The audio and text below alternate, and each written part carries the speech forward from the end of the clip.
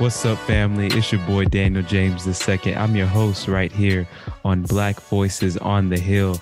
Black Voices on the Hill is a podcast and radio show for the culture. We center Black lives, amplify Black stories, and enhance the Black experience at Cornell University. Black Voices on the Hill is brought to you by WVBR News. To see when more new and upcoming episodes and for other Cornell and Ithaca news, be sure to follow us at Black Voices on the Hill, and be sure to tune in right here on WVBR every Friday at 2 p.m. and the episode released the following Tuesdays at 11 a.m. Listen, I have a very special guest in the studio.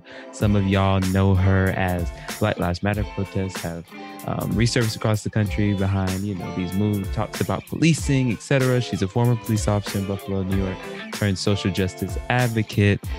You all know her, especially in the upper state, New York area. She now has a law named after her, which has become synonymous with this duty to intervene of police officers. Yes, I have the one and only Miss Carielle Horn. Say hello to the people, Miss Carielle. Hello, good people. How are you? Awesome. Now listen, Miss Carielle, I'll just get right to the point for you. How did you even become a law enforcement officer, first and foremost? Well, they were offering the test. I took the test, passed it, and soon became a police officer.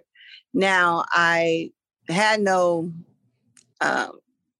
it wasn't pre-planned. It was nothing that I chose. I thought maybe I could be a lawyer. I did think about that. But it was something that just happened. I mean, I always wanted to work with children, which is something that I'm going to do now, work with the youth. But it wasn't something that was pre-planned. It's so interesting you say, always wanted to work with children, or you thought about maybe being a lawyer, because today, I would say that those types of interactions are maybe what we're looking for sometimes when we think about law enforcement, interaction with community, etc. But it doesn't seem like a lot of people have those same thoughts when they're entering law enforcement. And I always wonder, how do you make that step? Did you have any qualms about being a police officer as a Black woman? Well, I mean, back in 88, which is when I became a police officer, we were like one of the first big classes or maybe second big class of Black recruits. So getting on the job, you pretty much learn quickly about the go along to get along type of mentality, or the good old boy system that had been going on. Good stuff. And that's a huge part also of police culture. And since you talked about the good old boy system, let's go ahead and get to this. I came to know of your story back in 2020. I was a High Road Fellow for the PPG in Buffalo, Partnership for the Public Good. I was researching Buffalo's history about policing, police brutality in particular. And I was sitting on a common council meeting, and they kept saying Carielle's Law, pass it, Carielle's Law. And I was like, so inspired, I wrote a journal about it, and then I turned it into an article that was entitled "The Good Apple That Spoiled the Bad Bunch," basically entailing the systemic nature of brutality, how it was normalized in departments, and how your story represented an anomaly to that, and it disrupted that. I want you to go ahead and just tell your story. Tell your story. What happened on that day, and what was it? 2006. Tell me what happened. Yeah, so November 1st, 2006, there was a call of an officer in trouble that I responded to. When I got there inside of the house, the officer was punching a handcuffed Black man. Not that it makes a difference whether he's Black, white, Puerto Rican, whatever. He was handcuffed. And so I didn't do anything because I didn't know what happened prior to me getting inside of the house. And once I got outside of the house, with the other officers, because I helped push him out of the door because it was just a crowd of officers. So we were going out the door, help push them out. We got to a gate where his leg got caught. Bottom line is, once we got him past the gate, the officer, Gregory Kwiatkowski, should have just taken him to the patrol vehicle, but instead he swung him around to put his back against Neil Mack's back against his chest. and choked him. And I just yelled, "Greg, you're choking him," thinking that he just needed to hear my voice and come out of whatever was going on in his mind. And he didn't stop. So then I grabbed his arm from around Neil Mack's neck. Now, of course, when the news story came out, it was me jumping on his back and turning around and pushing another officer. And I just came there in full force to just beat up everybody for no reason. And I said, the only thing they needed to do was ask a question. That one question was, why? Why would I do that? So fast forward, George Floyd, the officers did nothing. And then people were saying, well, wait a minute, wasn't an officer fired for doing something? Yeah, these officers did nothing. And the whole world is like, wow, these officers, somebody should have stepped in. And that's when, the firing was overturned because, of course, I was fired after that. So then in 2020, just like my attorney, Intisar Rob, says, they got 20/20 vision. And that is what happened as far as Carriel's Law being passed and the firing being overturned. And up to this day, which is, what's today, April 19th, 2022, I still have no pension. So even though there was a public apology from the governor of New York State, basically saying, to give me the pension, that was in December of 2021. Yeah. I still don't have it. Still do not have the pension. First of all, tell us what is Carriel's Law, and then I want you to tell us what we can do, in radio, podcasting, whatever, even the audience that's listening out there, people who are just listeners, what can we do to make sure that you get that pension? Because I've been reading this story and I read you got it and you don't. So please tell us. So actually, as far as Carriel's Law is concerned, I would like for it to be a national law. Carriel's Law is the duty to intervene, but it also is, accountability for police officers who don't intervene. So in my case, it was used to retroactively give me my pension and to undo the firing. So in that case, it was used to help me, and it can be used in the future to help other police officers if they're in the same situation. But as far as Carriel's Law, you can go to carrielslaw.com. And I'm not exactly sure if all of the information is there, but I will make sure that it is there. But I want it to become a national law. So if anyone is listening to this, feel free to have me come speak. I will break it down to you. I will show you how to present it, which is something that I had to learn, how to present my own law, because I only knew what I wanted. I didn't know how to get it passed. But then I got a Carriel's Law team, and they helped push it here in Buffalo, New York. And also I had a great team of lawyers through Kirkland and Ellis and Harvard Law, who also helped, with the firing to undo that. At this point, I'm still in the same situation that I was 15 years ago. But I have a law that can help other officers so they don't have to go through the same thing that I had gone through. Are you satisfied with the way that Buffalo has implemented the law? Well, we haven't used it yet, but I'm wondering if it's going to be a time that we can use it for incidents that have happened recently. That is so interesting. You talk about your predicament not changing 15 years, but you know what? It's so interesting. You see so many Black people, but in particular Black women, put their entire lives on the line, but they produce, work that can change everybody else's life. But we want to make sure yours is taken care of. So right now, y'all push to have Carriel's Law passed, and let's also push to have her pension reinstated. She deserves it, and so much more, just for the courage that you have. I mean, that was in the 1980s, and it took some courage. But I noticed that you do a lot of community work, because last time we were on the phone, you're talking about, all right, he helped that elder do this or whatever, from what I heard. And then you were just at the homegoing of a community member. Tell us about some of the community work that you do now. Yeah. Well, actually, I started well, I'm working on starting a program. I started the company, but I'm working on the program for the youth, because my own son is locked up for murder and robbery. He didn't murder anybody, I tell you that. And I have to constantly say that. He's locked up for it, but he did not murder anyone.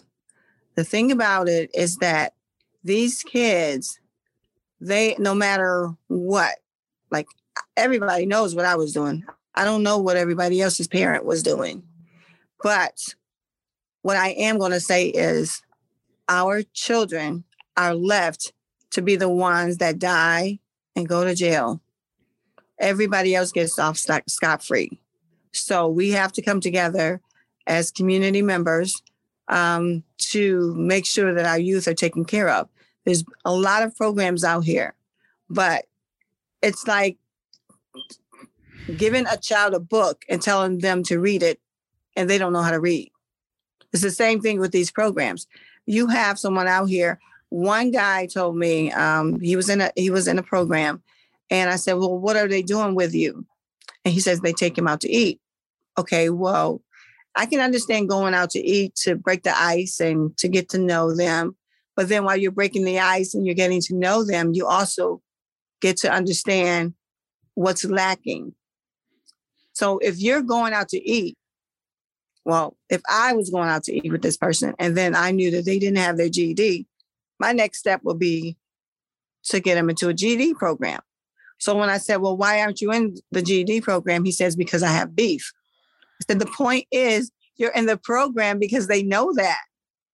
So there has to be something in place to help you get to the next step. So that's what I'm saying is you have a program, but they can't go to it because somebody may be there in that program that they have issues with. And it's going to mess up the whole program because nobody's tapping into their minds and the trauma that they're dealing with. So that person that I'm speaking about is my son's co-defendant. But just think if he had got the help that he needed.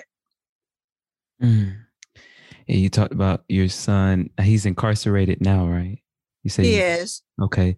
So I want to ask you then to sort of wrap up before you have to go, but I want to ask you just about the carceral system, what because you've already hinted at, right? Not tapping that trauma, which is already a failure that I feel like the carceral system has made.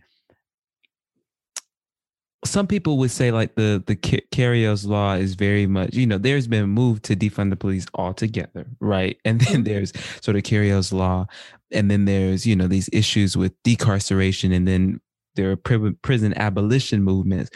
What do you think is the next step that needs to be made? The United States, federal branch has already failed. Congress has failed to pass George Floyd Policing Act. There's so much failures in terms of the front on what needs to be done next to ensure that citizens, people, but in particular Black people, people of color, are protected, whether in jail or outside. So what do you think needs to be done next on the jailing front, and then what needs to be happen on the policing? Well, it all goes hand in hand. First, the laws need to be changed.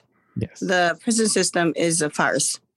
It's like you're putting someone away for, let's say, 25 years. Yeah. And then they come out into the same toxic environment that they left, if not worse.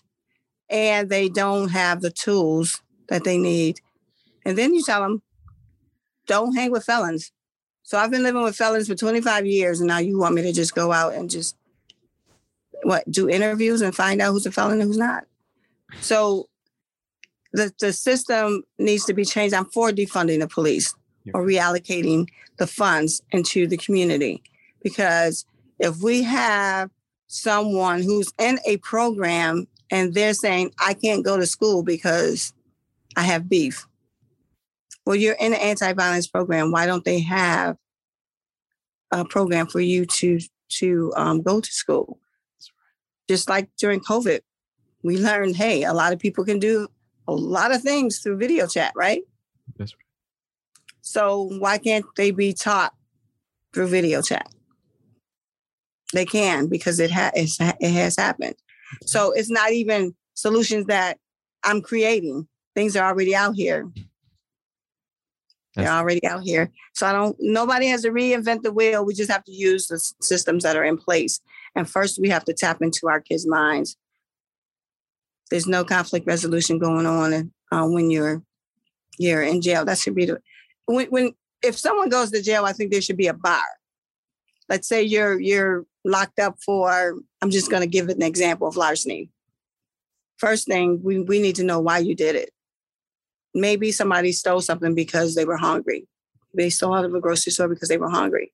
So now we put something in place to where they are able to get food. It's just an example. Mm-hmm. If you're locked up for assault, why are you so angry? Conflict resolution.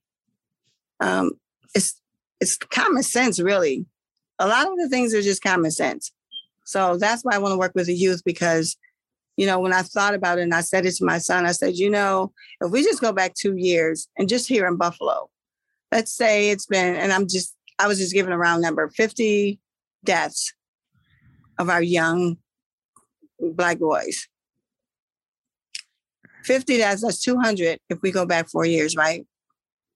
Mm-hmm. That's 200 people that are not here. That's not counting the other people who have gone to jail. So can you imagine just in your neighborhood, 200 people just vanishing, just being gone? Not actually vanishing, but you understand what I'm saying. Yeah. And it keeps going on and nobody's doing anything about it. But they say, oh, you know what? Violence is going up. Let's give more money to the anti-violence programs. Why? If they're not utilizing what they have. So we just need to. So anyway, with the program that I'm doing, is not to reinvent the wheel. It's just to utilize all of the systems that are already in place. And I would like to write legislation to help decarcerate. Is that the word you use? That's the beautiful word. Yeah, mm-hmm. That's the word. Mm-hmm. Yeah. Yeah. That's so good. And people act like, that's how I know this whole Black on Black crime is such a farce, this whole narrative, because there's always been movements. We've always cared about violence happening in our own community, but we also care about the fact that the state should not be able to commit violence against citizens, and also should not be able to, wrongfully incarcerate people in our community. I love that we care about it all. And I think that I love the aspect that you talked about children as well. And starting from there, breaking what I've heard called that school to prison pipeline as well.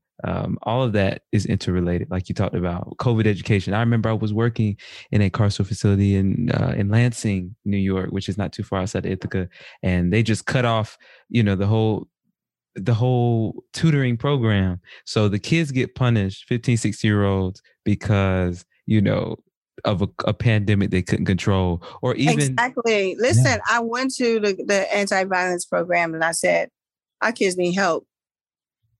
I was like, they really need help.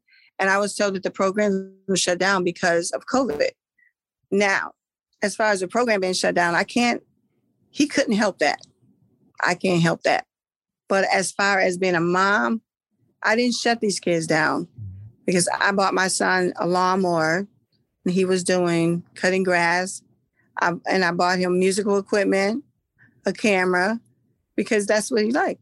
That's right. And I said, don't let them pull you into their direction. You pull them into yours. Mm-hmm.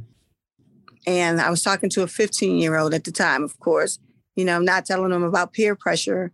I just figured if I stay in his ear, he'll hear me. It's like we stayed in church. We used to hate church because we went every day. But sitting there, you hear and you take it in whether you realize it or not. Mhm. It's the same thing that I was doing with him. So it's like a lot that I can speak on about that, but because, it hasn't gone to trial yet, I really can't speak on too much more. But I just want people to understand that, no matter what we do, we have to be active. And, I was active with kids that I did not know. I didn't know their parents, but these kids these days, if you ask so many questions, they back off. And I wanted them to open up to me. I didn't expect my son to be incarcerated right now, but all I needed was help. And not even with mine, with other children. That's good stuff. You talked about children already. Now y'all see this beautiful Black woman who it doesn't look a day over 30 right here. Okay, she has 5 children and a host of grandkids, y'all. Believe it or not. 15, about to be 17. 15, about to be 17 grandkids. By July, it'll be 17. Now, Ms. Cariel, tell me that story. I want to tell me that story. Before we started recording, you were telling me something. I thought it was so powerful. Tell me that story you were saying about something you were telling your 97 or maybe your 97-year-old grandfather, your 97-year-old father told you. Tell us about that. So I was taking him to the grocery store yesterday, and I was basically saying how we should just be satisfied with what we have. We all live in a house, whether we're renting or whether we own, right? We all eat, whether it's tuna fish or caviar. We all dress the same, whether it's Walmart clothes or whether it's I'm trying to think of a brand name. I don't even really get into that, but either way it goes. Yeah. The thing about it is that we just have to understand that it's really the simple stuff in life that makes us happy, because it comes from within. It doesn't come from all of those material things. So I was saying that I have the nickname for my van is the struggle bus. It's a rusted out blue van. And I was telling my father, I said, I'm about to pull up. So look for the blue rusted out van. I said, but it drives well. So when he got in, and I was like, Dad, I know it's ugly. And he was like, girl, what you talking about? Because when I started driving, he said, this drives good. Matter of fact, when you get another one, I want this one. So I was like, Dad, I wouldn't give you this one. If I had the money, I would get you a better one. So anyway, he was like, no, I want this one, because he's always been simple like that. And he's always been really spiritual and everything. So anyway, I don't know exactly how I said it to you, but basically the struggle bus right now is a blessing, because it gets me from point A to point B, just like a Porsche would. Ooh.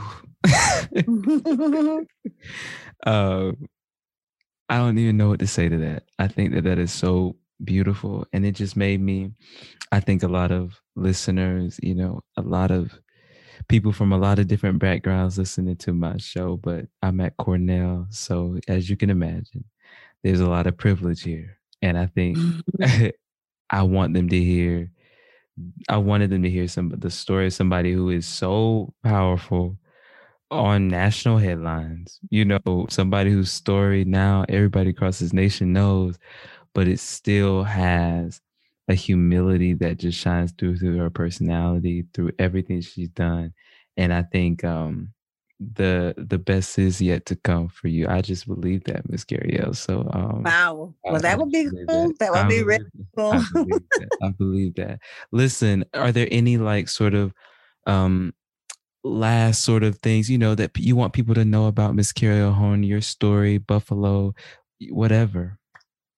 Well, I would like people to know that if they want to help out the struggle, Cash App is $Cariol, Cariol. Mm-hmm. And also, I would love to come and speak wherever. Some gigs are paid when people can pay, and some are not. My thing is, I just need to get this message out. And we also need to pay attention to our children. It may not be your child. It could be someone else's child. And maybe that child may open up to me where he may not open up to somebody else, or he may open up to somebody else where he may not open up to me or she. We need to open ourselves up to being uncomfortable, because it's uncomfortable for these kids to be dying and going to jail. So if we can get help with that, that'll be great. If you know of any programs or anything, just let me know. CarrieOHorn@gmail.com is my email. So you can go to carrieoslaw.com and get more information on Carrie's Law. And you can also email me if you need more information. Thank you so much. Listen, y'all, this has been Ms. Carrie L. Horn. To see when more new and upcoming episodes of Black Voices on the Hill, and for other Cornell and Ithaca news, be sure to follow us at Black Voices on the Hill on Instagram. Follow WVBR FM News on Instagram, Twitter, Facebook. Visit us at WVBR.com/Black Voices. Subscribe on all podcast platforms. Leave us a rating and review. I'm sure y'all loved and are going to love this episode. Tune in right here on WVBR 93.5 every Friday at 2 p.m. and the podcast releases the following Tuesdays at 11 a.m. Shout out to my producers, Mike Seitz and Grace Fairchild. Peace out, family.